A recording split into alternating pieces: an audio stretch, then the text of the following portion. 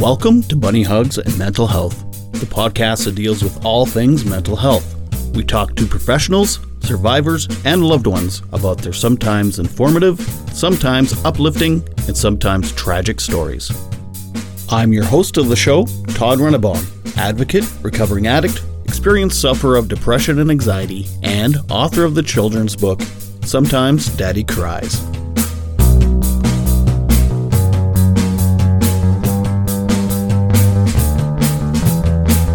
Hello, I'm Todd Rennebaum, and you are listening to Bunny Hugs and Mental Health on the Saskatchewan Podcast Network.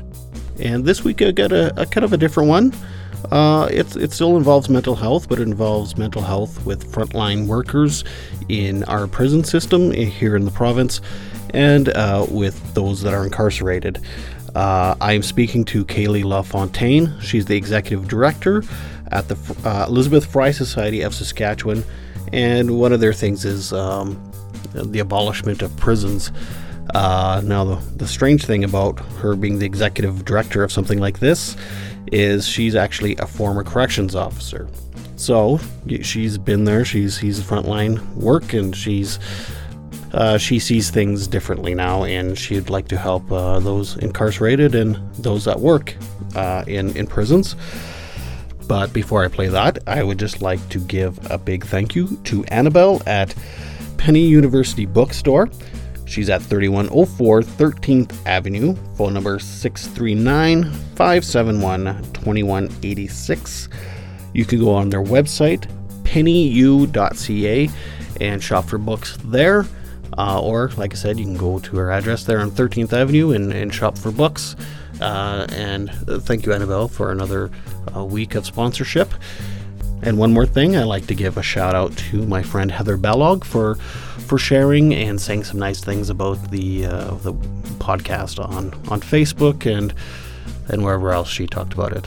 I really do appreciate everyone that gives really nice comments, has questions or whatever.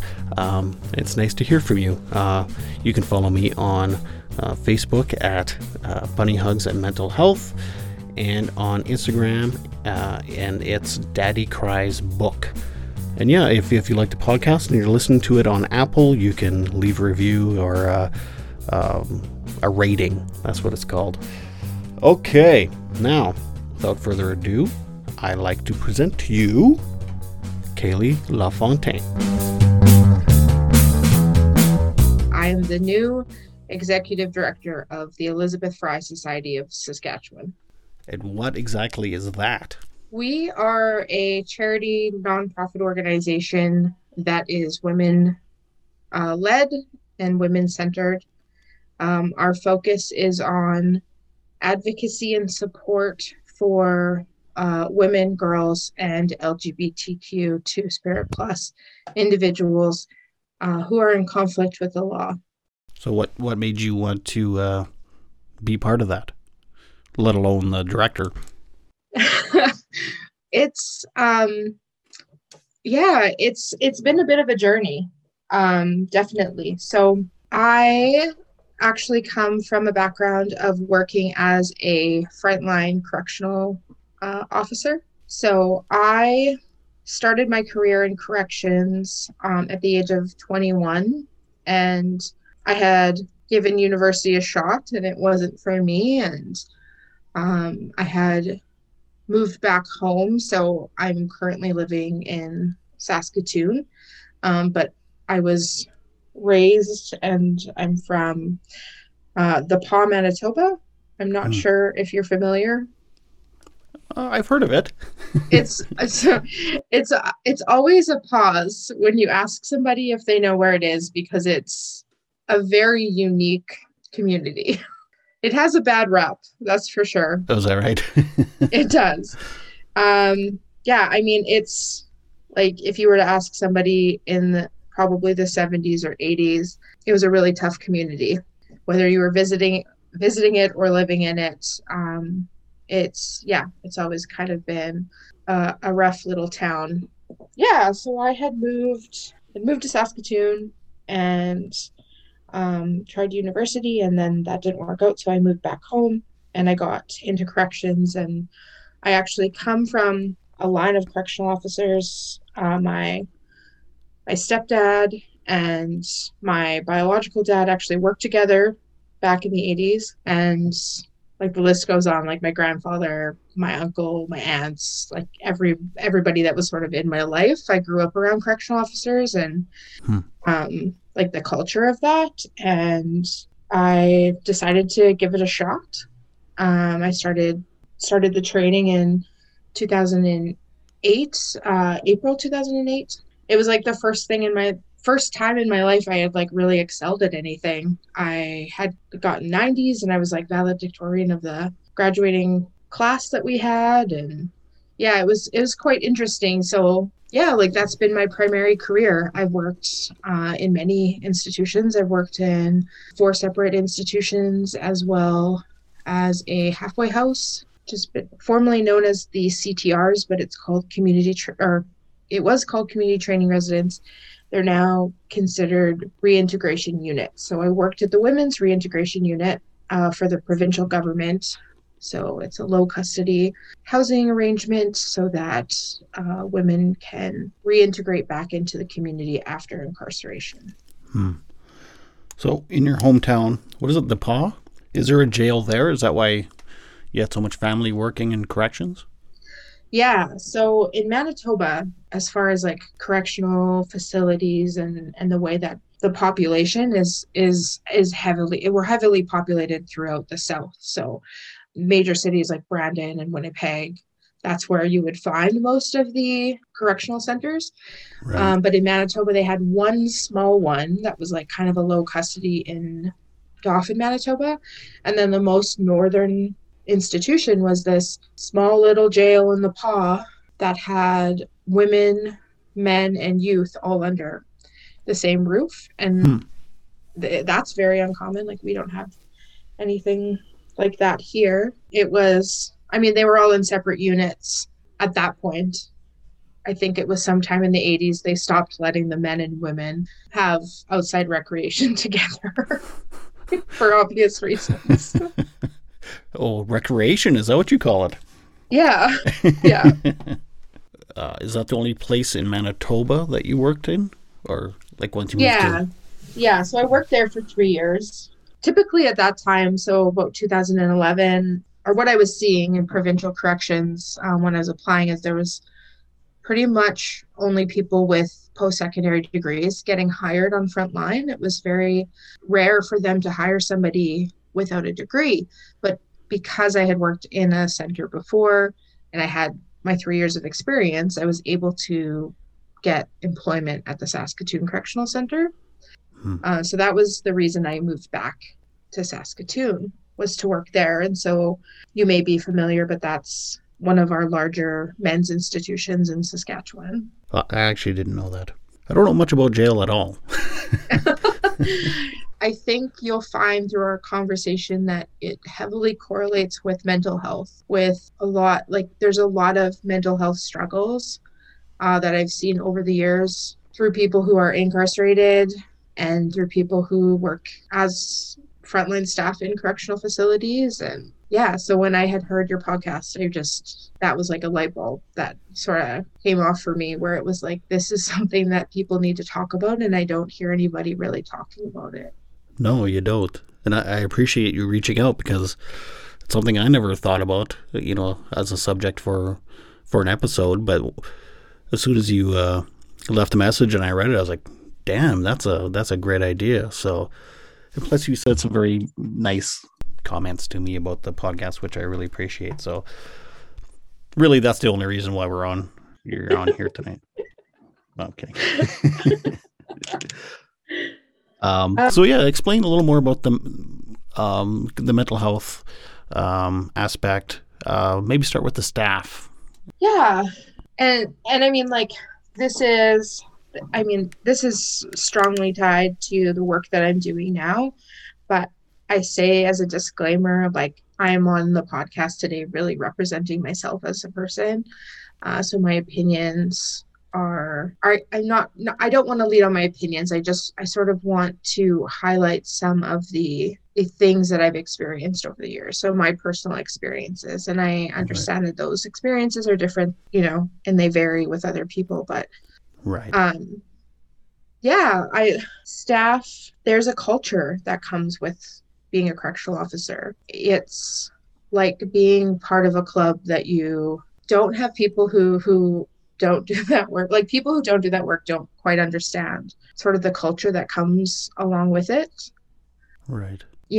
There's a sense of family because you're doing a really tough job and you're going through tough situations with those people, and there's bond that is really strong throughout people who work in that line of work. And I think we see that, right, very similarly with people who work in policing or military and those kinds of things. Yeah, I think there's a correlation there for sure.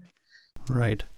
And I say that some of the people I love more than ever in my life, have been people who I've met through working on the front lines in corrections. I think that there is something to be said about the amount of people who end up, ending their careers due to medical issues or mental health leaves.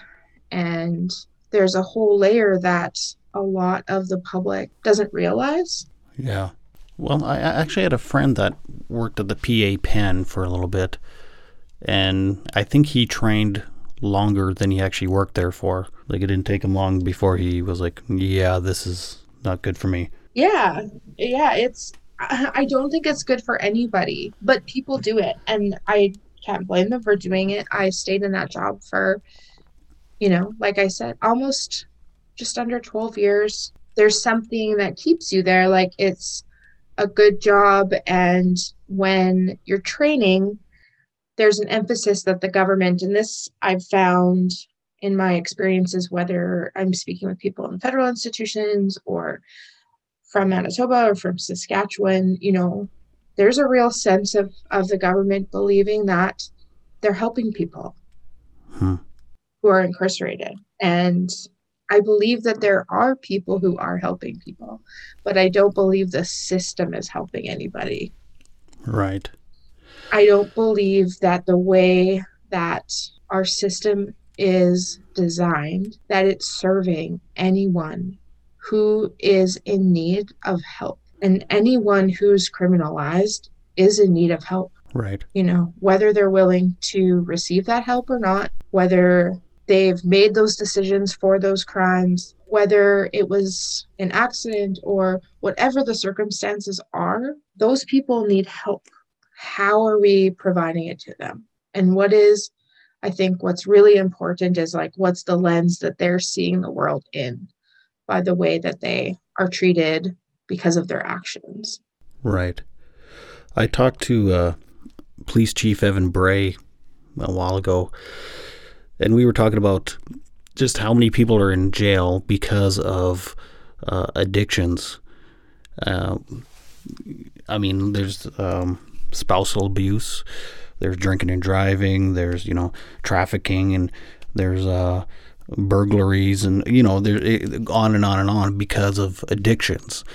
And if you're asking me, I've worked in addictions, I'm in recovery. Those people are sick, they need help, like you said. And I bet you, like I said, I don't work in jails or anything, but you think of crimes like that, that's probably 80% of the people in jail are because of crimes like that.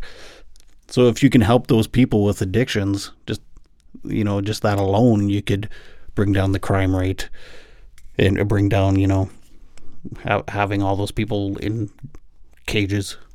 Absolutely. When the government announced that they were going to be putting this $50+ million into a new remand center in Saskatoon, mm-hmm. when that first was released, I felt relief.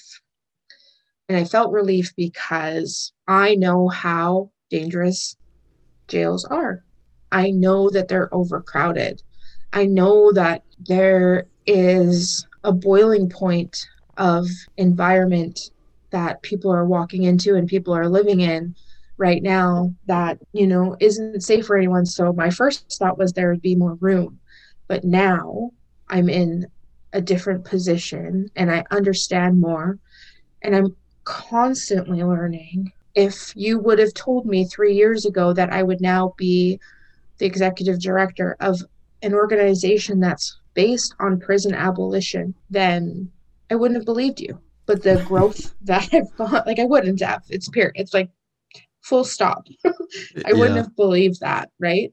And I don't think I would have been able to walk out of, my position as a frontline CO and walk into this job. Like that wouldn't happen. Yeah.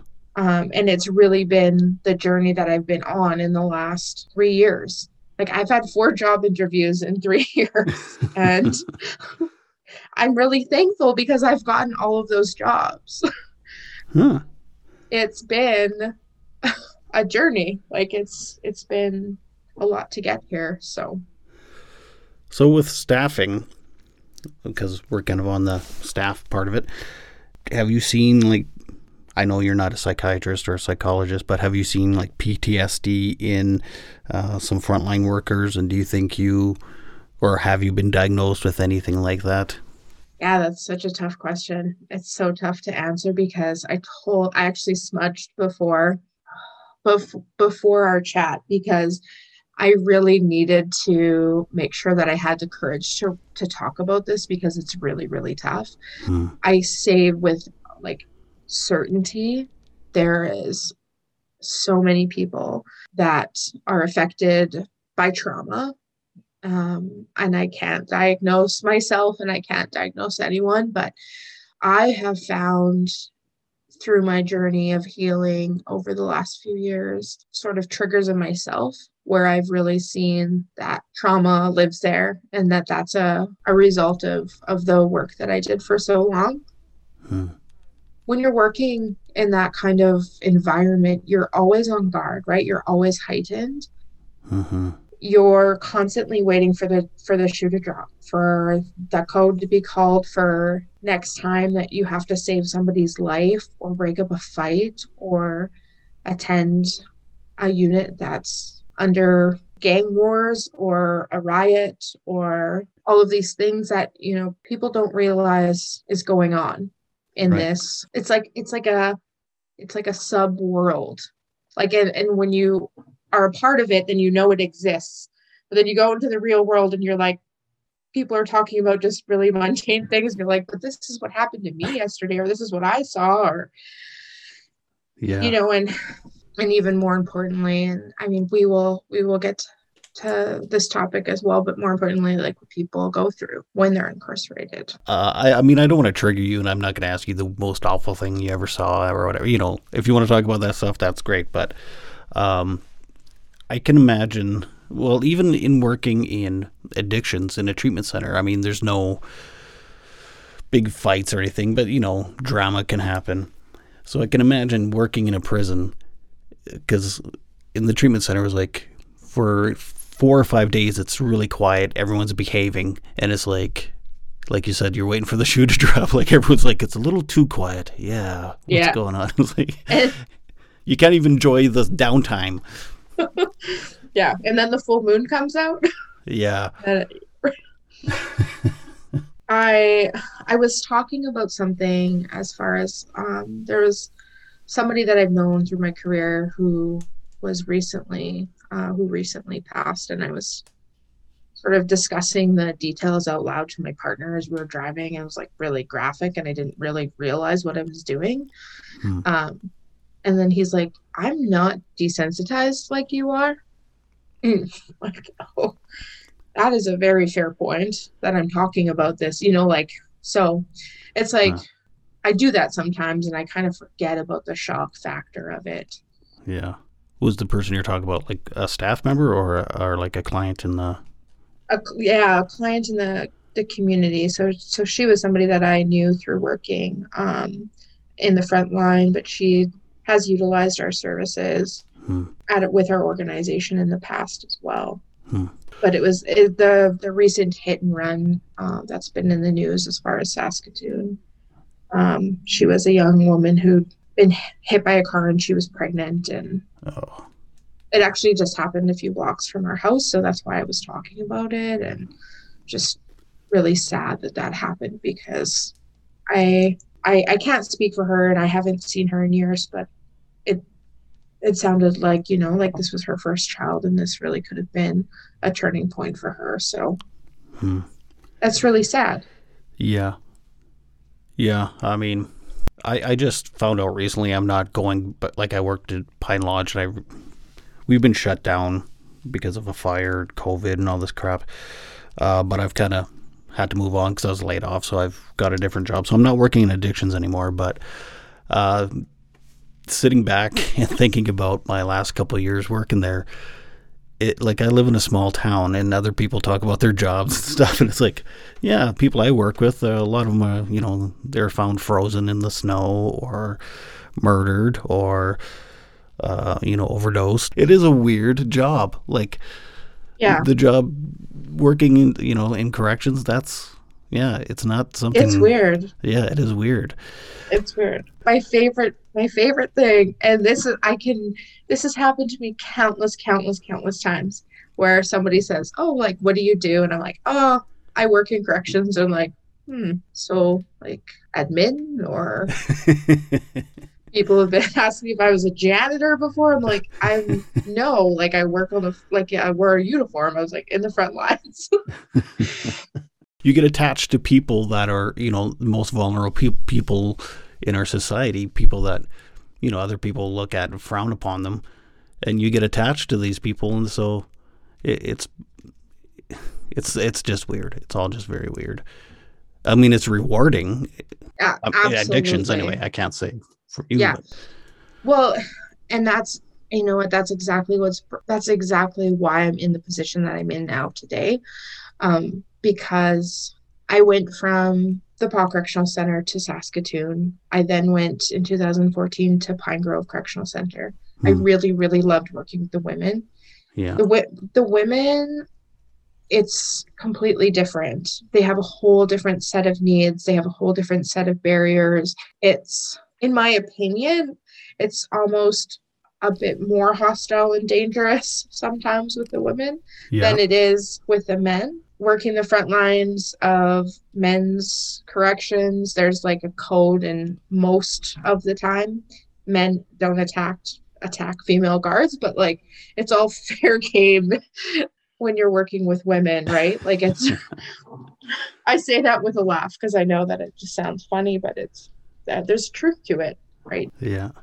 Yeah, we've had a lot of clients come from Pine Grove. Yeah, and I've had many people, that I've cared about go to Pine Lodge as well. So I mean, there's probably some folks we both know, but we don't even realize. Yeah. Yeah. So we've kind of discussed what it's like being on the staff side of it and the mental health. So you've never been incarcerated, I don't think, but you've seen what it's like to be incarcerated. Maybe talk a little bit about the mental health of, some of the people incarcerated. It's hard to summarize what I've seen as far as the state that I've seen people in. It's a different perspective now that I'm on the other side of it. I think that there's so much to that job that I understand why they believe it's necessary, and I believed it for a very long time. As simple as a strip search. Mm-hmm. When you're first incarcerated and you first go in, whether you've been there before, whether it's your first time in jail, like whether it doesn't bother you or whether you're crying uncontrollably and can't function, you have to do a strip search. So a CO would request your clothing, and one by one, then you have to do all of the motions in order to make sure that that person, sees that you don't have anything on you. And I've done probably hundreds of those. It's hard because I'm in a place where I now I look back on things like that and I really try to put myself in the shoes of that person and the vulnerability and, you know, being scared and like sort of having to shut that off. And you don't know who is a victim of assault or sexual assault or anything that they've been dealt in their life. And, you know, I've seen some people who've really, really struggled with that. And it's necessary, right? They deem that it's necessary to happen, but Right. it's really difficult to do, and it's probably 100 times more difficult to have done. Right. Yeah, I don't know. I mean, it's awful, and it would be very violating feeling. But at the same time, I mean, they could be bringing in dangerous things. So I guess ultimately it's for the safety of everyone, but it's also sounds awful. Yeah, and it is awful. And like, And that's just day one. yeah, that's like that's just your first couple minutes in the door, right?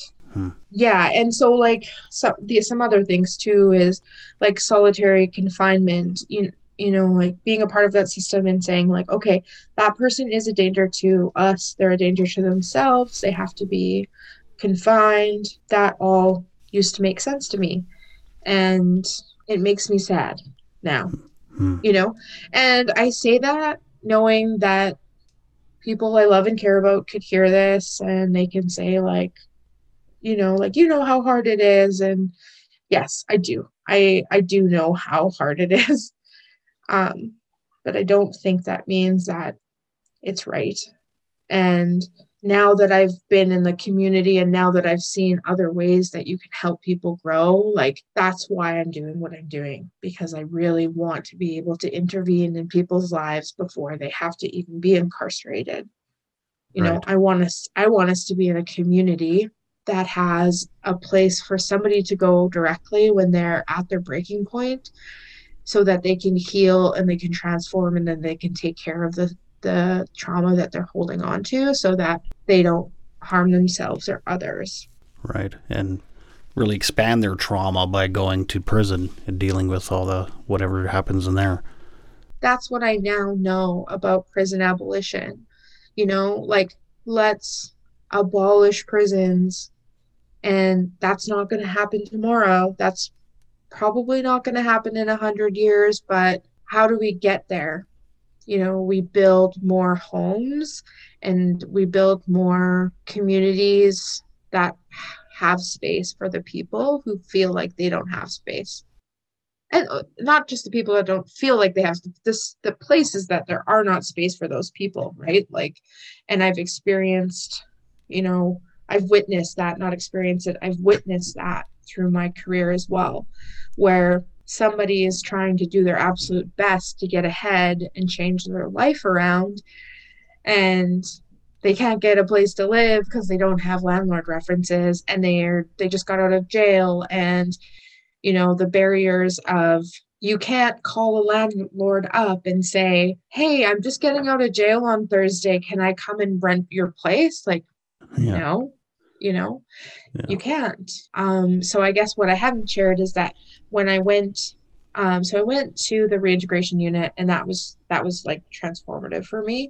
I was out of uniform. I was still a CO, but I was just working in my normal clothes, and it was a house with 14 residents, and it was a game changer. We were doing things with them that really focused on their healing and focused on how to get them to a place where they're able to be self-sufficient. And it was just like I was in love. I was in love with being able to help them in this way, was in love with the people that I was connecting with. Like one of the individuals who's on like the first person kind of on my caseload, like she's somebody I'm still cheering on, and I'm so proud of her, and I still have her in my life. And like I remember the first time I added somebody who'd been incarcerated on Facebook. Like Mm-hmm. that's not something that you can do as a CO, right? But as soon as Mm-hmm. I had transitioned from that job, I was able to connect with her again. with a few individuals who mean a lot to me, and I love them. I love them so much, and they're women, and they're, like they're mothers, and they're just individuals who like had a really rough go, Mm. and they just want what's best in life. Things are really hard, right? Hmm. And we shouldn't fault them on that. I couldn't imagine being like a father, let alone a mother with young children and being incarcerated. Like that alone must be, traumatizing. Yeah. And you're looking at, like, I don't have the Stats Canada stats in front of me. Yeah. But I can safely say like 60 to 80% of, women who are incarcerated nationally and provincially are mothers, Hmm. and that is, that's affecting that generational trauma as well. That's right. Yeah. So, what are some other solutions you think? Like you said housing. Um, well, I'm thinking more like for gangs because I know a lot of gang violence and stuff. Like I Well, don't know. gangs are, that's really interesting. So gangs I've seen, I've never been in a gang.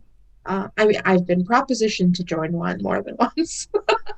While you were CO, Yeah, well, I guess yeah, I'm sure they have. I always said no. I've always really, like, in my job, I've always been myself. So I've always kind of just been like funny and joking around, and yeah.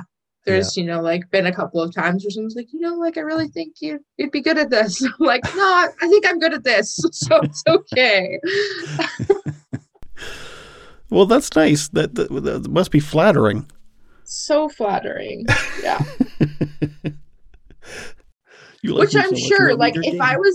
if honestly, like, if I was, born back in the day, like, I probably could have ran a brothel. Like, that's really what my personality is. I don't think anybody would dispute that.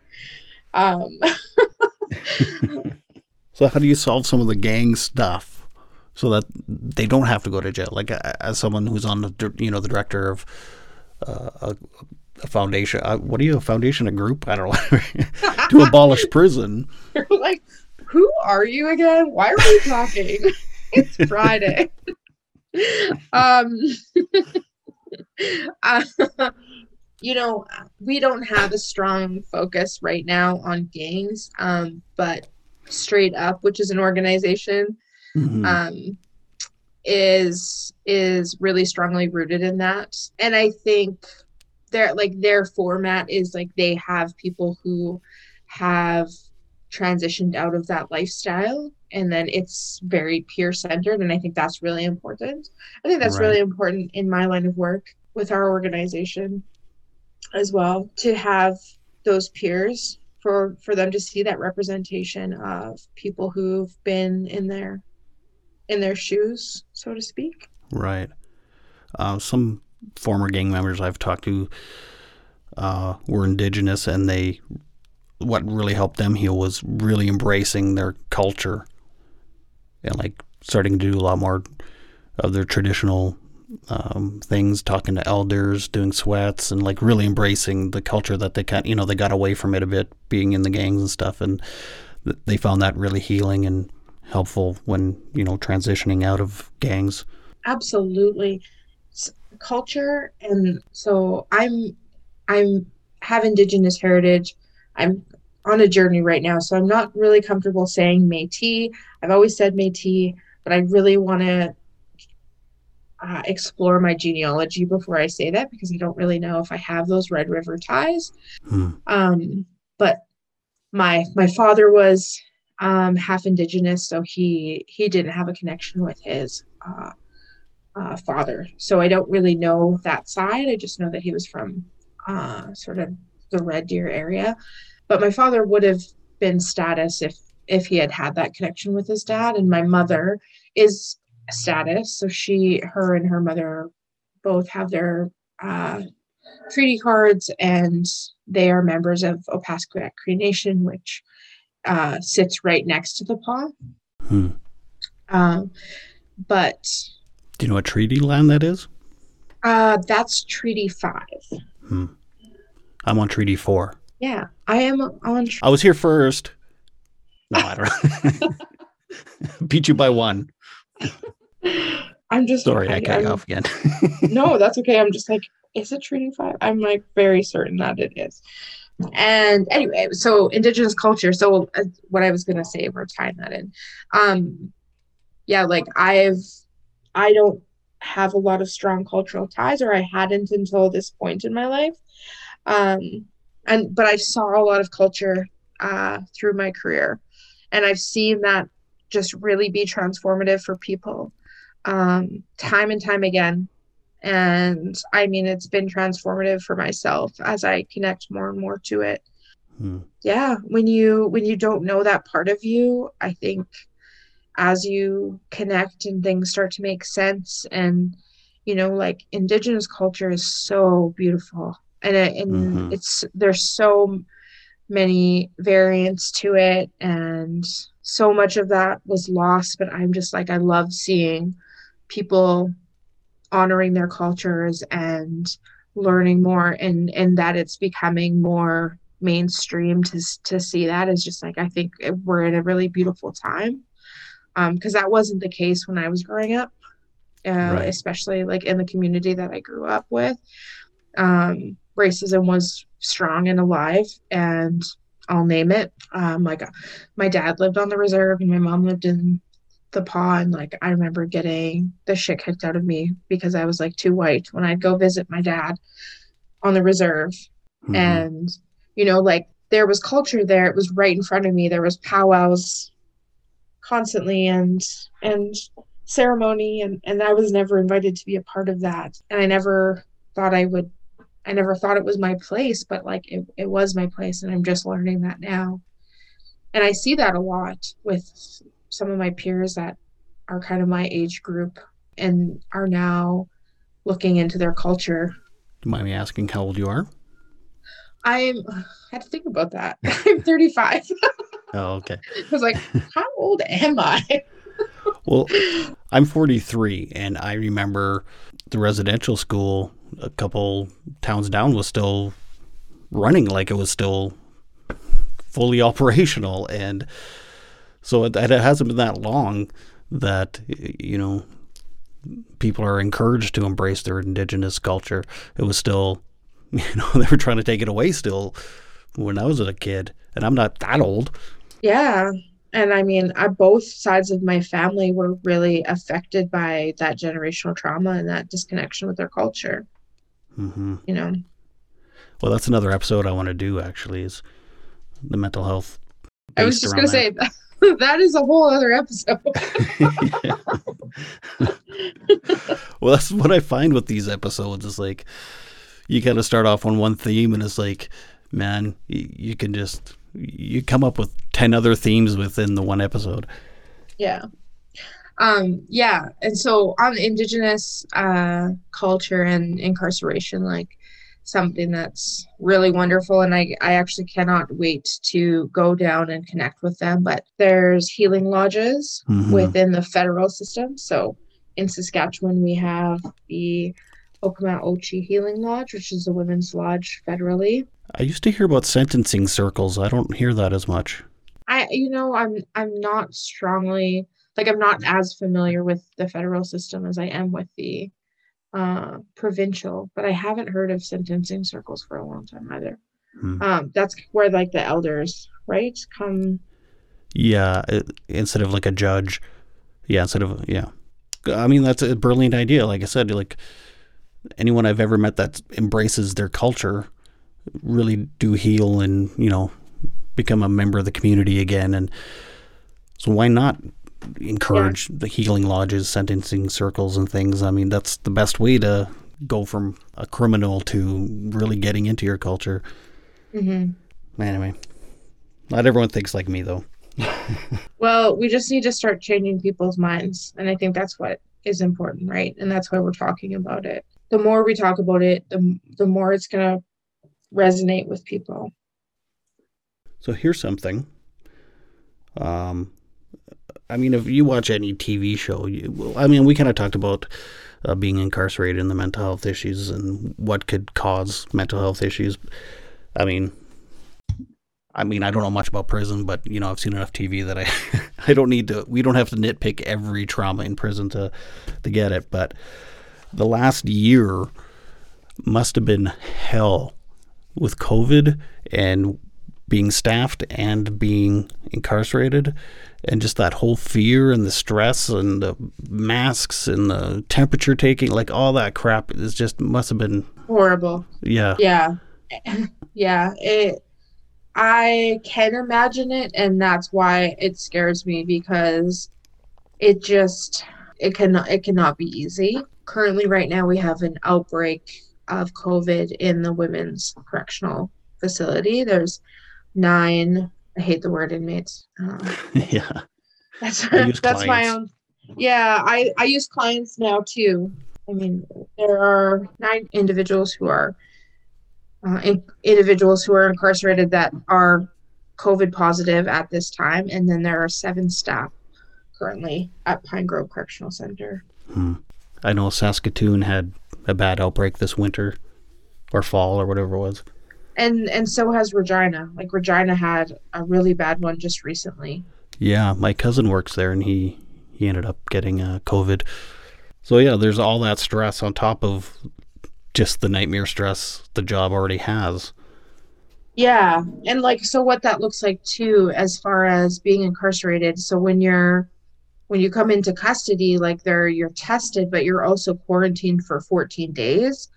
And on top of that, if because of the lack of room, they move somebody into your room, then you have to continue to quarantine until their 14 days is up. Oh my God. I mean, I want to advocate for that to not happen, but I also don't know, how does that not happen if they have to quarantine them? Where do you put people? Yeah. It's so hard, right? Well, there's a lot of police chiefs trying to legalize, small quantities of drugs, so that would definitely, make some space. Well, and it's the advocacy needs to be towards the court system. We have to look at the courts.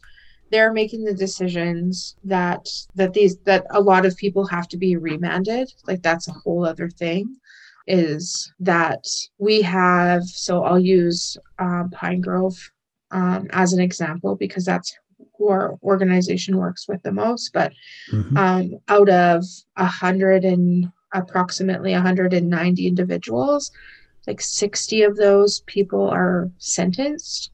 So the rest of them are just awaiting trial and sentencing. That's a lot of people. That's a lot of moms in our province that are just sitting in jail cells right now. Yeah. I had no idea. Remand numbers across the boards is, yeah. Again, I see why you wouldn't have an idea, because I don't think the general public really understands that. They're just yeah, people are in jail, and I'm sure they belong there, but that's not always the case. And I have seen an increase in the remand population in centers, and it's not good for anybody, because there's a lack of programming when it comes to being remanded. Because you're not sentenced, they can't offer you services? In a nutshell, Todd, honestly, because they can't calculate your certain risk factors, and I'm doing a bad job of quoting it, and I shouldn't, because it's my job. I know what you're saying, but yeah, there's a huge lack of remand programming. So there's just people who are sitting in jails, and they're not getting any help. So what's the longest you can sit in remand? Or what's the longest you've heard of someone sitting? Years? I saw a man sit in remand for 5 years before he was sentenced for, I believe, manslaughter. What? 5 years? 5 years. And they weren't even sentenced yet? No. And that's, yeah. And so when you're remanded, you're always in the provincial system. right? Like federal's only sentenced. Oh, So I'm not sure if you know this, but like, so when you're sentenced, if you get 2 years plus a day, then you go to a federal institution. If you get 2 years minus a day, then you stay within your province and you do your provincial incarceration. man. Like the stress of that alone, let alone all the stuff that happens in jail, plus COVID. Yeah. My Yeah. God. And before COVID, you'd have family visiting. Like our organization would be in Pine Grove every 2 weeks. So every Friday, every second Friday, we would be in there and we'd be walking from, and I haven't obviously gotten to do this yet because I started just recently. Um, I've been with the organization since October, but in my new job since April. But EFRI for a very long time has been, EFRI is short for Elizabeth Fry, has been doing institutional visits provincially, like before it was weekly and then it was bi-weekly for years and years. So we would go and we'd actually sit and connect, and then that would really be able to enhance the ability for us to help individuals who are there and for them to really feel like, they weren't alone in that process. But that hasn't been the case for the last 14 months. And I do have a good sort of working relationship with the director. And, she does want us to go back to those visits, but it's going to be probably still a while before the ministry allows us to return. Right. How often do you think, I think I know the answer, but how often do you think the ministry, because I mean, it's always a different minister, like every couple of years there's a cabinet shuffle and stuff, but how often do you think that a minister makes educated decisions by consulting with frontline workers? In my position now, I feel even strong. Like, yeah, I would absolutely love if that was the case. I don't think it happens very often, if at all. I knew that was the answer. I just recently said this to somebody too. Like, I'm in a weird place, right? Like, because I'm like now in this whole world where I'm talking to educators and people about prison rights and the things that are happening in prisons and in jails and all of this stuff. But there's not really anyone in this sphere that has worked on the front lines that I'm really like seeing or connecting with. There's bits and pieces here and there, but there's not a lot of crossover. So like this thing that I'm doing is really unique, and I don't know that it's happened a whole lot where somebody's worked that long on the front lines and now are in the position that I'm in. But it makes sense though. Like, who knows better what it's like day to day in a place like that than someone like you? And yeah, if you think it should be abolished, then and I think we keep working on it until we get there, right? And I'm hoping, as I have just started in this role, I'm hoping as I reach out to ministers, because I will be reaching out to them, that we're going to be able to have those conversations. I've been lucky in a lot of circumstances so far. Again, it's been 5 weeks, but I've had a lot of people show their support for me being in this position, which also feels very weird. And I have a lot of imposter syndrome a lot of the time, because I never ever imagined that there was a seat for me at this table. And that's what really held me back from kind of meshing those two worlds. So yeah, like I don't think that the governments are really listening and speaking directly to the people who are on the front lines or the people who are incarcerated. I think those voices are really important.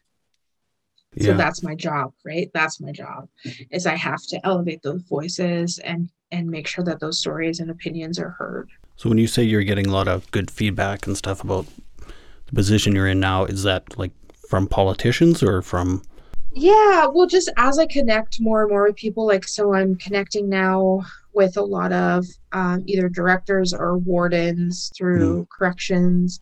gotcha. Um, I'm connecting with community partners and leaders of organizations, and um, I've had just before I started this.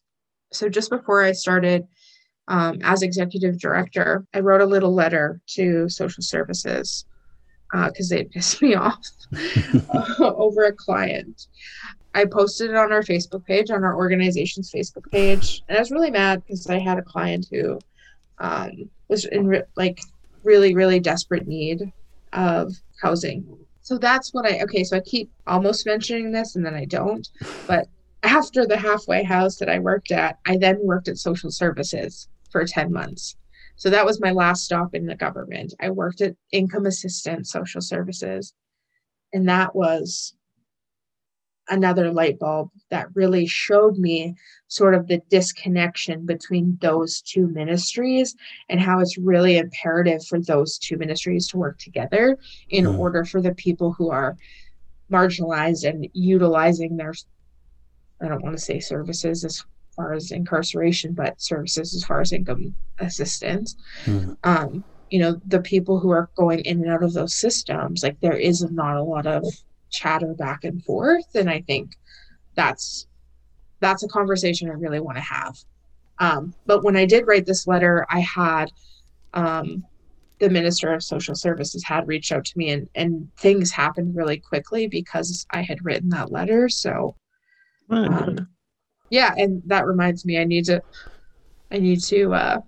write her office a letter again so that I could possibly have a conversation. Uh, That doesn't happen too often. yeah, it feels really weird most of the time. I'm not gonna lie. Well, I created a what the hell you call it? A petition to create a minister of not agriculture, a petition to create a minister of mental health and addiction, and they just created one not too long ago here, and I was like, it is weird. It's like, did I have a part in that? Did I? That's amazing. I was You just know, gonna say, like, did they just do that? And I guess I didn't even realize that they didn't do that before. So that's amazing. well, the problem is he's. I don't want to get too political, but I know we have to be nice, right? That's the problem. yeah, I mean, there's a guy there, and he's got that title. I don't know how much how long of a leash they're giving him, but you know what I mean. Well, Todd, I worked for the government for a long time, so you need to say no more. I understand. Yeah, it might just be a PR thing. I don't know. I don't know, but I hope they prove me wrong. They haven't yet, but I hope they do soon. I hope so too. I really do. And I, I actually believe he has a good heart and he wants to do the right thing. It's just, politics and, maybe you should run for MLA. oh my gosh. Talk about Oh, mental health issues. yeah, that's exactly. You know what? In 5 years, maybe I will.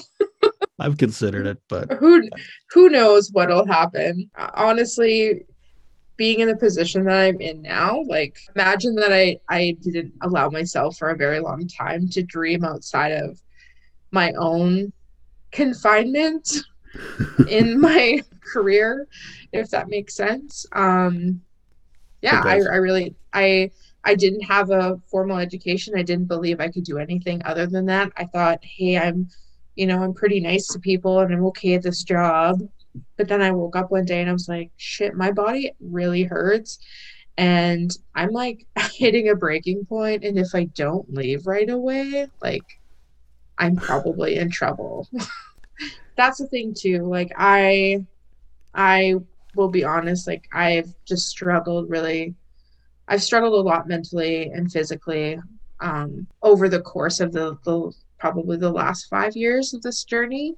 And it was for me a life or death decision. Like I Mm-hmm. needed to get out. I was at one point.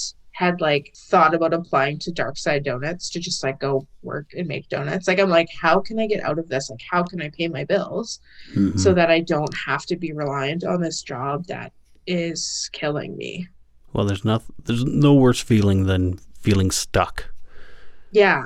Is there anything you wanted to add before you leave?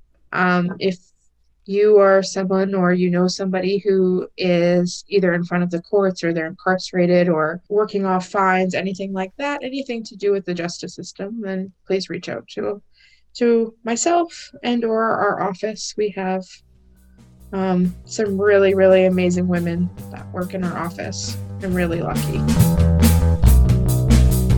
Thank you, Kaylee, so much for that.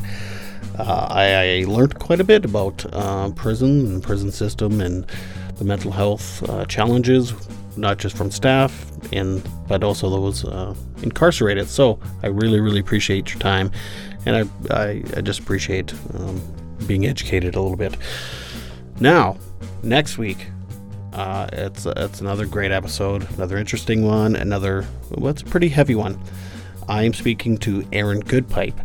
She is an Indigenous woman from Saskatchewan, now living in Vancouver, and we're going to talk about intergenerational trauma and not just amongst the whole Indigenous communities, but also within her own family, and some of the mental health challenges that people struggle with, Indigenous people struggle with because of the intergenerational traumas. So it's a heavy subject, but she's such a lovely lady, and she's so willing to talk about it and share that it's really amazing. In fact, I think I'm going to make it a two-parter. We talked for quite a while, and I'd instead of a really long episode, I think I'd like to make two smaller ones.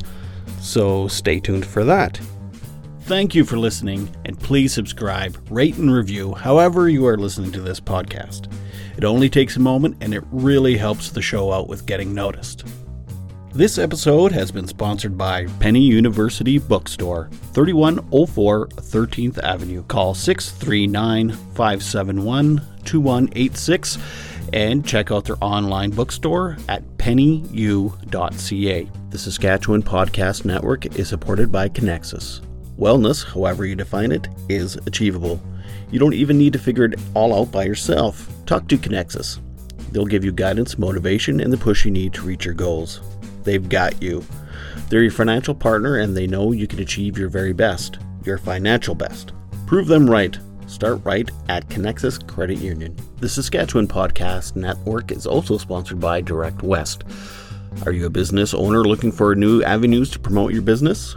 Direct West digital billboards are a great opportunity to highlight a new product, new promotion, or anything else you'd like your customers to know about. You can get local, expert marketing help for your business at directwest.com.